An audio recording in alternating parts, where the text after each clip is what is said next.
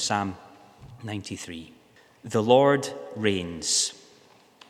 He is robed in majesty. The Lord is robed. He has put on strength as his belt. Yes, the world is established. It shall never be moved. Your throne is established from of old. You are from everlasting. The floods have lifted up, O Lord. The floods have lifted up their voice. The floods lift up their roaring. Mightier than the thunders of many waters, mightier than the waves of the sea, the Lord on high is mighty. Your decrees are very trustworthy. Holiness befits your house, O Lord, forevermore.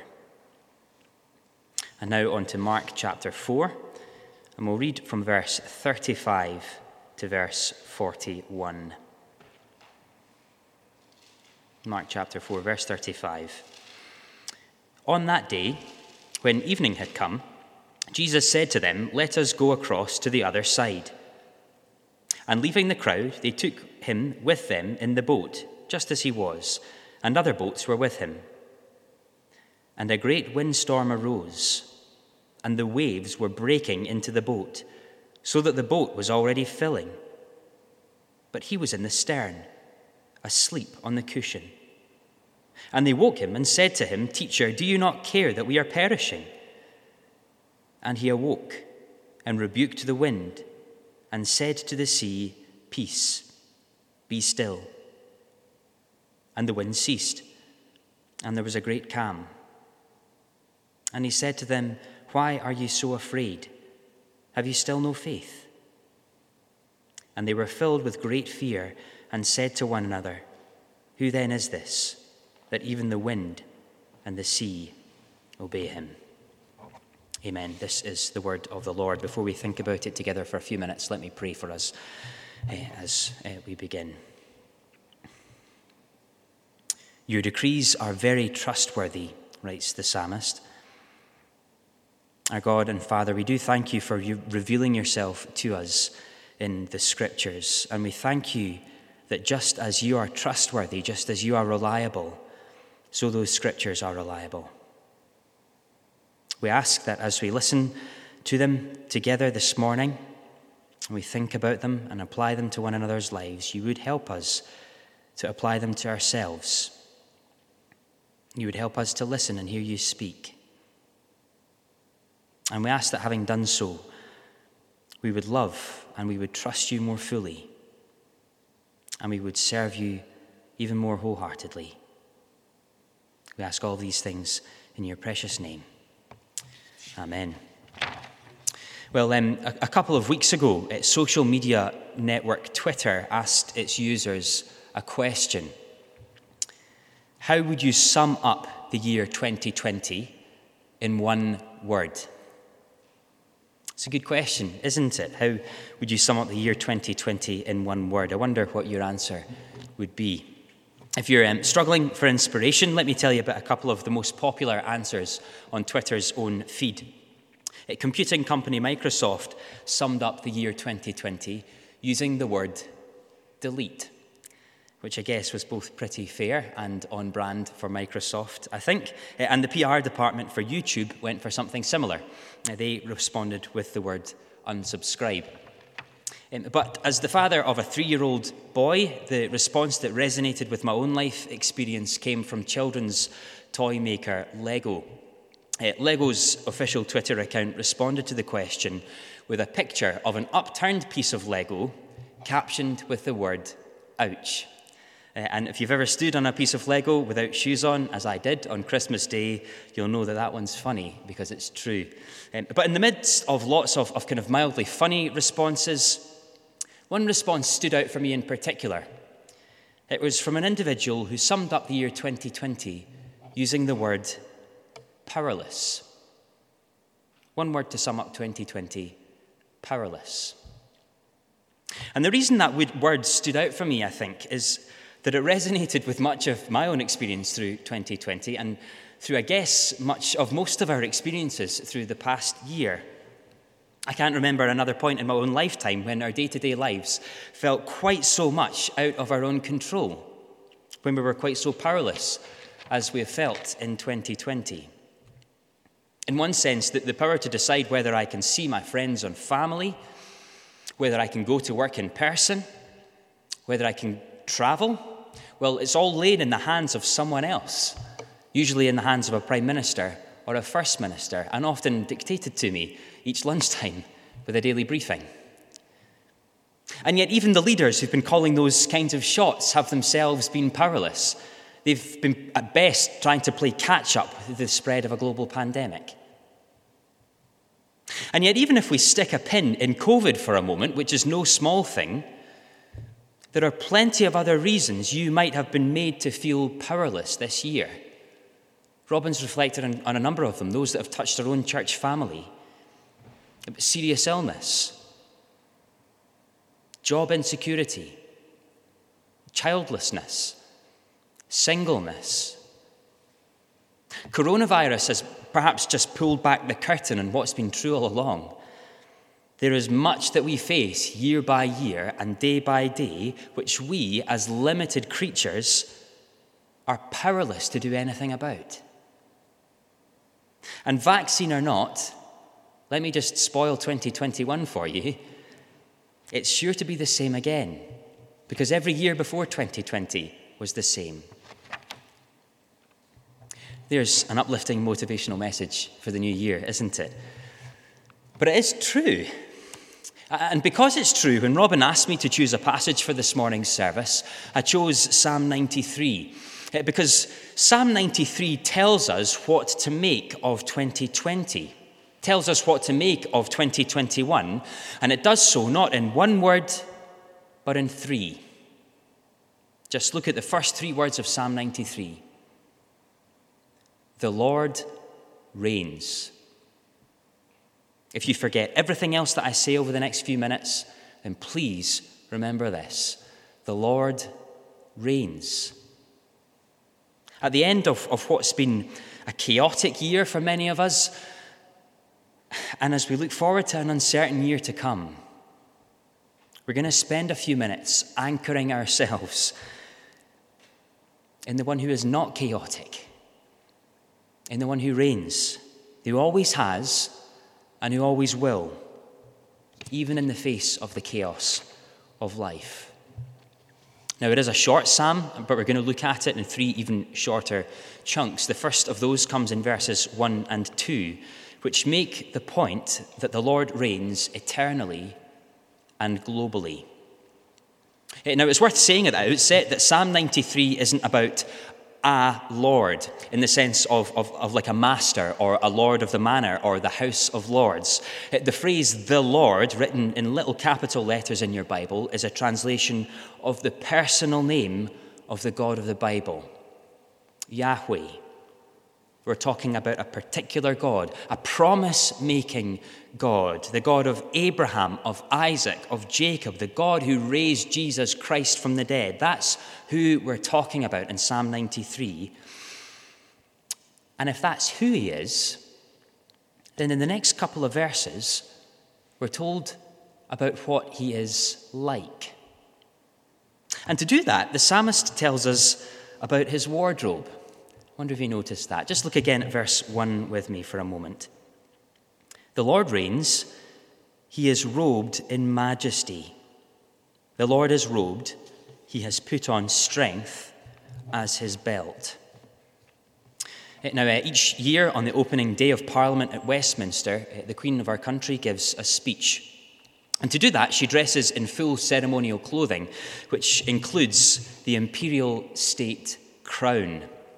The crown boasts nearly 3,000 diamonds, 17 sapphires, 11 emeralds, and around 270 pearls.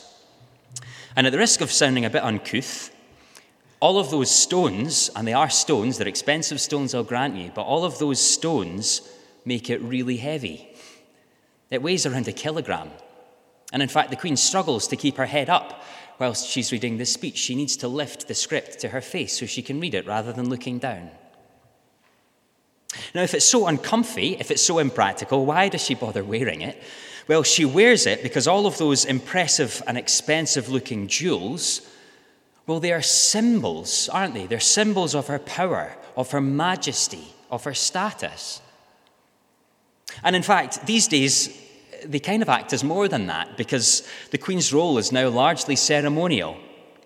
So the jewels and the royal clothing, well, they actually enhance her status. They add weight to her position and power.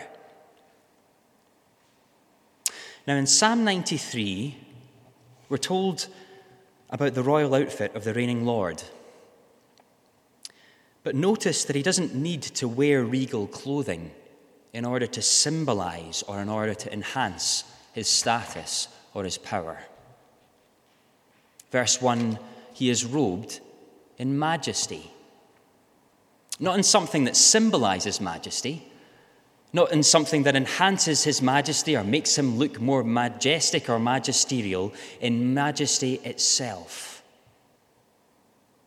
Carries on in verse 1, he isn't wearing a ceremonial sword to symbolize his strength or to make him look even more powerful than he really is. Verse 1, he puts on strength as his belt, strength itself. The point being made is that this God does not need to wear symbols to convey his majesty or his power. He has real power in and of himself. And that theme, the theme of God's absolute and incomparable power, is borne out in the rest of verses 1 and 2.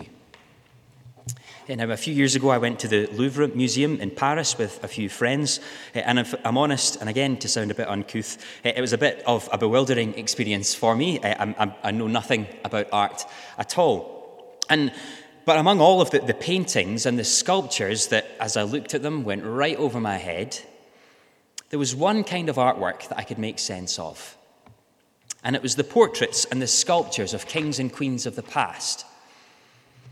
The reason I could make sense of them is that underneath the picture was a little plaque, translated into English, thankfully, which simply told you where they ruled and when they ruled.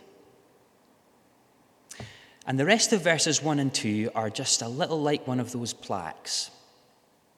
They tell us the extent of the Lord's rule, where it is that he is the Lord of, and the duration of the Lord's rule, how long he has been king for. Firstly, the extent of the Lord's rule. Look again at verse 1. Yes, the world is established. It shall never be moved. Now, on its own, that phrase might make it sound like the order and the stability of the world is inherent in the world itself, that it's self-sustaining, it's self-governing. But that isn't the point at all. It's actually quite the opposite. The point, in context of the rest of the verse, is that the one who reigns and rules in verse 1 has established it and sustains it. The point is that the whole world is under God's control. To put it another way, he has the whole world in his hands. That's the extent of his rule. He is a global, he is a universal king. And if that's the extent of his rule, then in verse 2 we read about the duration of his rule. Look again at that in verse 2. Your throne, says the psalmist, is established from of old. You are from everlasting.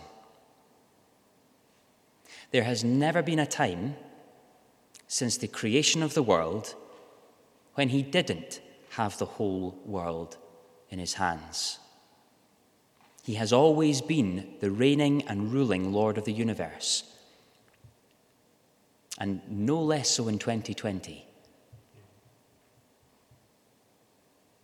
Now, I do hope that that's an encouragement to be reminded of. I certainly have found it an encouragement this week. But my guess is that it might not be news to you, particularly if you're a Christian. You might know that this is what you should believe about God. But let me ask you to be honest with yourself for a moment and to consider whether you really believe it, whether you always believed it, whether you have through 2020. Just take a moment to think about the world that we live in today. I read this past week about the situation in Yemen. where the coronavirus crisis has hit a country that was already crippled by a lengthy, major armed conflict. We've seen racial and political tensions reaching a head this year, haven't we? There were mass protests earlier in the year in the States and in the UK and elsewhere. Those are just a couple of examples of how things look at a global level. It doesn't look calm. And then take a moment to think on your own life for a second. The battles you face day by day, the ones you faced in 2020 and that you'll carry on facing in 2021.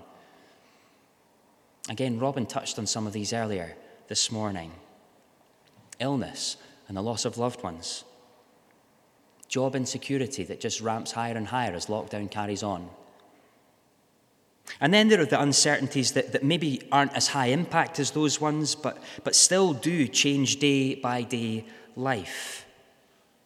When or whether you were able to return to school in January, to know how long homeschooling is going to last this time, when you'll be able to visit family again, see friends again. This world is an uncertain place in many ways. Our experience, both as humanity and as a whole, and at an individual level, each one of us, I guess, over the course of this past year, our experience can make us question whether the Lord of Psalm 93, whether Yahweh really is in control. Is he strong enough to deal with what's going on around and about us? They are good questions. And helpfully, they're ones that the psalmist tackles directly in verses 3 and 4. Let's think about that under our next heading. The Lord reigns even in the face of chaos, verses 3 and 4. Now, you might have noticed that yesterday marked a grim anniversary. On the 26th of December 2004, a 9.1 magnitude earthquake, one of the largest ever recorded, ripped through an undersea fault in the Indian Ocean. The energy released was equivalent to over 1,500 times that of the Hiroshima atomic bomb. 1,500 times. And it propelled a massive column of water towards the unsuspecting shores of Indonesia, Sri Lanka, India, and Thailand. The Boxing Day tsunami was the deadliest tsunami in recorded history. It took a staggering 230,000 lives in a matter of hours. Now, what on earth could be done to subvert that kind of chaotic and unpredictable power? Well, the answer is nothing. The best you could hope for was to try and get out of the way in time. See, the sea is as clear an example of human powerlessness in the face of chaotic forces you will ever see. And so it isn't hard to understand why, in ancient cultures, not least Jewish culture, the sea was used as a metaphor, as a picture of chaos, of the uncontrollable forces in the world. And that makes sense of why the psalmist takes us from the stability, the strength of the throne room in verse 2 of Psalm 93, right into the midst of uncontrollable, battering, unpredictable seas in verse 3. Just read that again with me. The floods have lifted up, O Lord. The floods have lifted up their voice. The floods lift up their roaring. Notice that building rhythm as the verse progresses. It's like a crescendo of chaos, of waves getting louder and nearer and roaring and roaring and roaring. It's vivid language, and it vividly depicts what this world often feels like. And it is worth pausing just for a second to acknowledge that that is what it often feels like. Christians can sometimes be reluctant to acknowledge that the world can be chaotic and messy, as though it would somehow be an expression of a lack of trust in God. But the Bible doesn't gloss over mess and difficulty. In fact, the Bible has a more realistic and a better framework. It helps us make sense of the complexity of the world more than anything else you'll find anywhere else. Now, I'm not saying we go looking for drama where there isn't any, But the reality is that verse 3 might actually be quite a fitting picture of how 2020 has gone for you. Chaotic, uncontrollable. And in fact, I know fine well that for quite a few of us, that's exactly how it's gone. Because I know you. We do live in an uncertain world. And comfort for the Christian, listen to me, comfort for the Christian does not come in pretending otherwise. But there is still comfort for the Christian, even in the midst of that kind of chaos.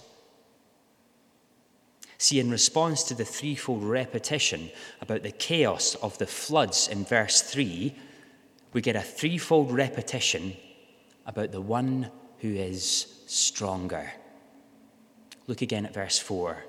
Mightier than the thunders of many waters, mightier than the waves of the sea, the Lord on high is mighty. See, comfort for the Christian does not come in pretending that chaos doesn't exist. It comes in knowing the Lord who is stronger. God has not been caught off guard by the events of 2020. He is not overwhelmed by the state of the world. He is not firefighting, trying to work out what to do right now. He is mightier.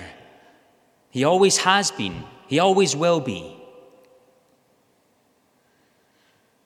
Now, all of that still does leave us with questions. If he is so strong, for example, if he is so strong, why doesn't he stop the chaos? Does he really care about us? And those are valid questions. But whatever we might be tempted to conclude when we review our own circumstances, we can be sure that he really does care. And we can be sure of that because he entered in. In the person of Jesus Christ, he stepped down from the glory of heaven into the chaos of this world. We saw that quite literally in our second reading from Mark chapter 4 this morning, didn't we? In the bow of a boat, being battered by a storm.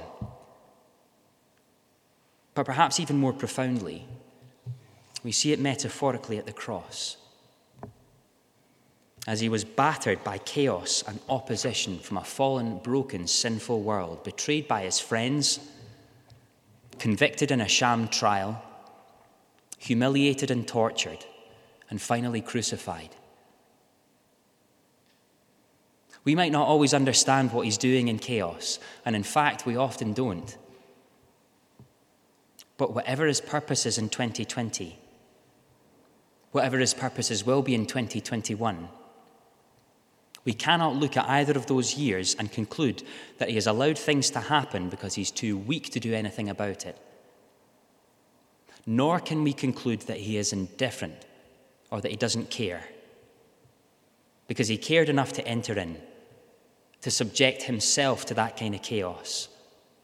And he did so to make sure that ultimately his people would be delivered from it all into an eternity where there would be no more crying, no more chaos, no more confusion. He bore the buffeting waves so that you and I could enjoy eternal peace. However chaotic 2020 might have felt for you, and however powerless you feel right now staring down the barrel of 2021, know that he is mighty and know that he cares. Now, if you're listening this morning and you wouldn't describe yourself as a Christian, I wonder what you make of all of that. See, it's often said that Christianity is wishful thinking.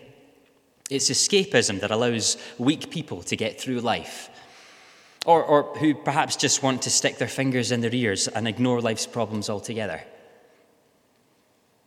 But you see, the problem with that is that Christianity doesn't actually give you neat answers to all of the difficulties we face in life. It doesn't ignore them, but it doesn't try to gloss over them either. It tells us of a God who is absolutely powerful, but who sent his Son to enter into the most extreme suffering at the cross. That's too real, too true to life to be escapism, and it's too messy to be a pat answer. But it is compelling, because it's absolutely true. If you haven't ever considered that before, can I just say this would be a great time to do so at the turn of a new year? Let me invite you, as Robin has done, to the Christianity Explored course we're running in January. We'd be really delighted if you came. Bring those questions, bring your big questions. Find out about who he is, what he's like for yourself. The Lord reigns, even in the midst of chaos. Now, at this point in the psalm, we might back ourselves to guess how the psalm will end. We've heard so far, God is eternally and globally king, verses 1 and 2. He is powerful even over chaos, verses 3 and 4. And so, verse 5, praise him. That's where we expect it to end, isn't it? Worship this Creator God. That's the conclusion we're expecting. But that isn't where the psalmist ends. Just look again at verse 5. Your decrees are very trustworthy. Holiness befits your house, O Lord, forevermore. That kind of sticks out like a sore thumb from the rest of the psalm, doesn't it? Why move from God's creative power, his might and strength in the face of a chaotic world, to decrees, to law, to his holy house? Well, it isn't a change of subject, actually. It's part of the same theme. It's dominated the whole psalm. And we'll see that under our final heading this morning. Verse 5. The Lord reigns in the lives of his people through his words. Now, nearing the end of what had already been a pretty bonkers year for many of us, over the last couple of months, we've witnessed a particularly fraught election campaign in the United States. But whatever you think of the outcome, it seems likely that on the 20th of January next year, a new president, President Biden, will be sworn in as the President of the United States, the leader of one of the most powerful countries on the planet. Now, how is it, once he is made president, that President Biden will exercise his power? Well, he'll do it. He'll exercise authority and rule by passing laws, won't he? And that principle might help us to understand what's going on at the end of Psalm 93. We aren't moving on to a completely different subject at the end of the psalm. It isn't that we deal with God's power and his reign and his rule in verses 1 to 4 and then just go off on a kind of merry jaunt to talk about something else in verse 5. God's decrees, his laws, are part of how he exercises his rule and reign in the world. The two things are intricately connected. Now, when it's put in those terms, God's rule might sound like quite an austere thing. The God of the universe exercising his rule in your life through his laws might even sound like quite an oppressive thing when it's put in that way. But just notice that the psalmist doesn't seem to think it is. He doesn't lament God's rule in his life. It's precisely the opposite. He thinks it's a good thing.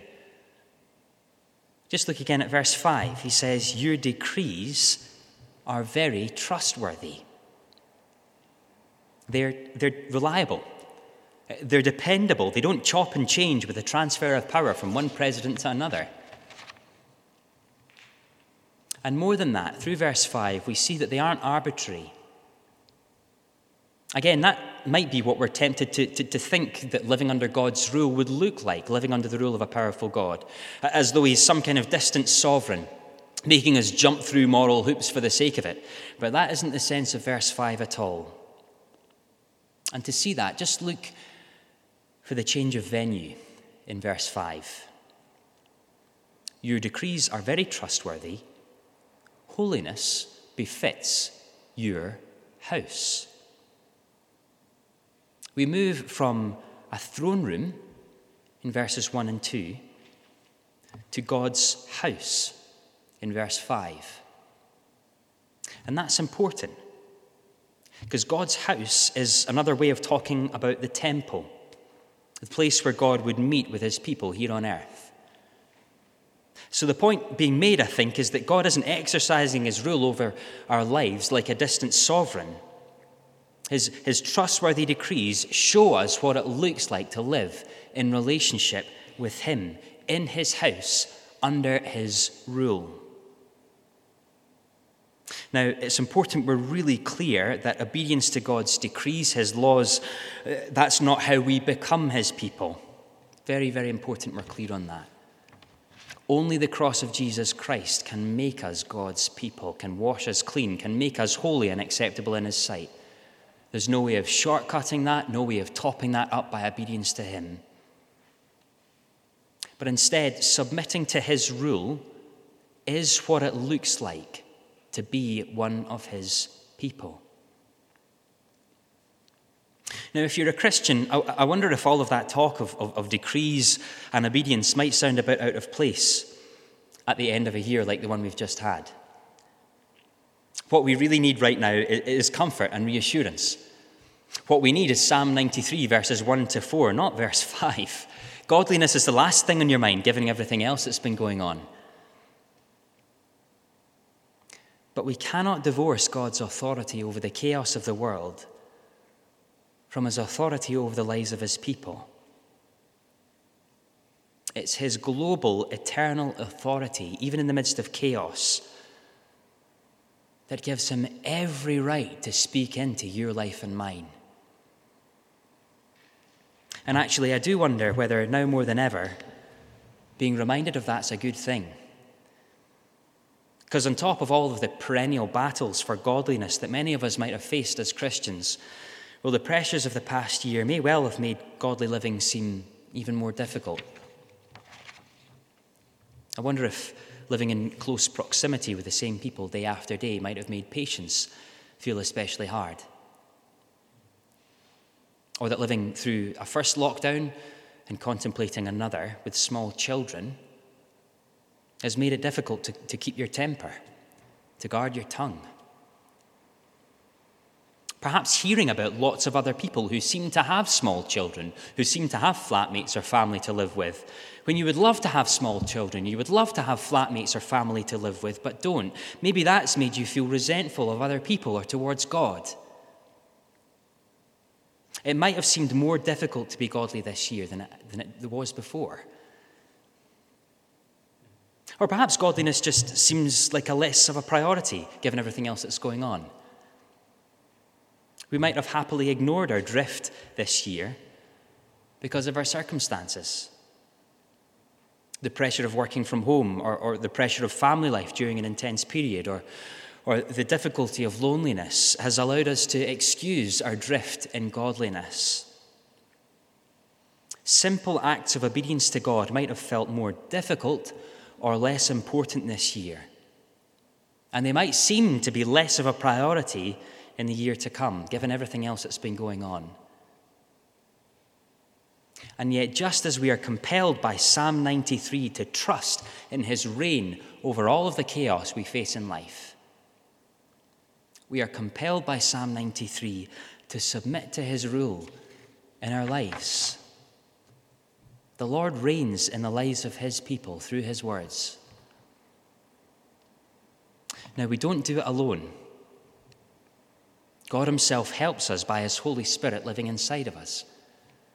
He helps us by his people, by our brothers and sisters, encouraging us, spurring us on, speaking the truth in love to one another, maybe even in a Zoom call or a Zoom breakout group after a service. And for your encouragement, and Robin mentioned this on Christmas Day, there have been myriad examples of God-honouring, sacrificial and loving service right across the church family over the past year. And I can say that with confidence because I and my family and others who I know closely have benefited richly from all of your generosity and kindness in many, many different ways. There is plenty to be encouraged about, and we do thank the Lord for that. And yet, whether there has been growth in obedience through 2020, or whether, well, it's just started to drop off your radar this past year, the question remains, will you, if you're a Christian, submit yourself in 2021 to the rule of your King? He is King of the universe. He is the King of you and me. Will you bow before him?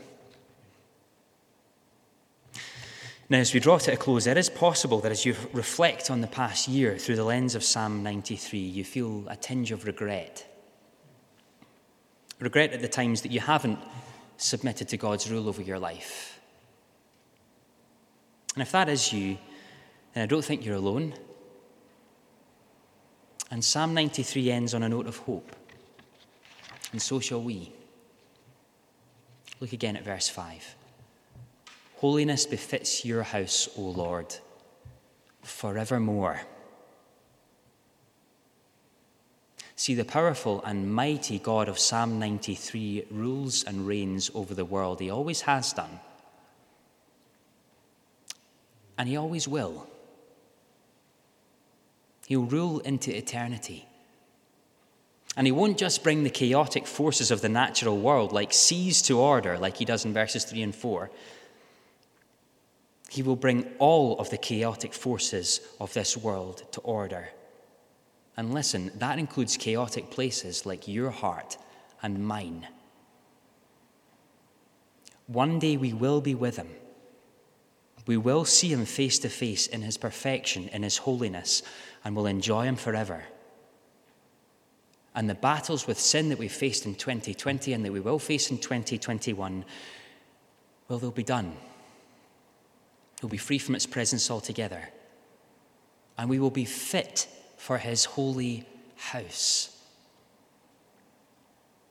You can trust that that will happen because he promises he will do that.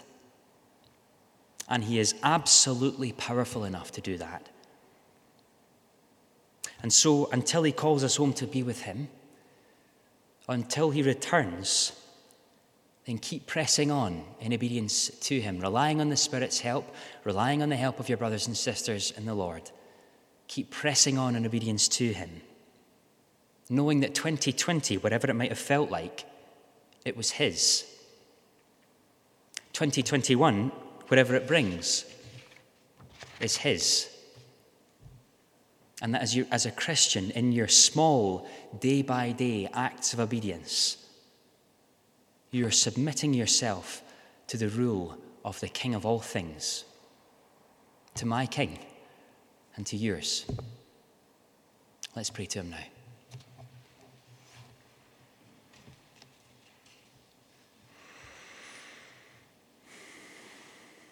Our God and Father, we thank you for the reassurance that you reign and rule over the world. You always have. You always will, no matter how chaotic things might feel or look. We ask, Lord, that for those of us who follow you, who've been rescued by you, we ask that knowing that's what you're like, would shape how we live. It would give us confidence in your purposes, and it would grow our desire to be obedient to you in the day-to-day walk of 2021. And we ask that even this morning, as we spent time thinking about your reign and rule, you would impress upon someone, perhaps someone who doesn't yet know that they are powerless in the world, that they're at the end of themselves. Would you impress upon them their powerlessness in the face of eternity? And that having done so, they would turn to you. They would bow the knee before you, perhaps for the first time, seeking forgiveness for their rebellion against you and being welcomed into your eternal kingdom. We ask all of these things in the name of the Lord Jesus and for his sake. Amen.